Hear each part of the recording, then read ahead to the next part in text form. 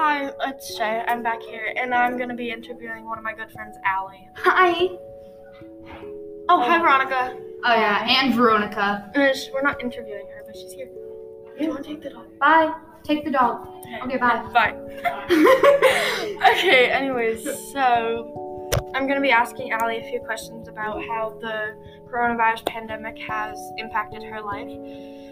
Allie, what is your least favorite thing about COVID? That I can't see my friends and can't leave my house, and that we have to wear masks. Yeah, I don't really like the mask. What is your favorite thing about it? That we only go to school 2 days a week. Yeah, that's fun, but I wish it was like all of our friends. Yeah, like not, because I wish it would be like who we hang out with, because it wouldn't be as hard. Yeah. Because like we'd still be able to The hang rest out of our in friends school. are in a different group. They're and in then the A.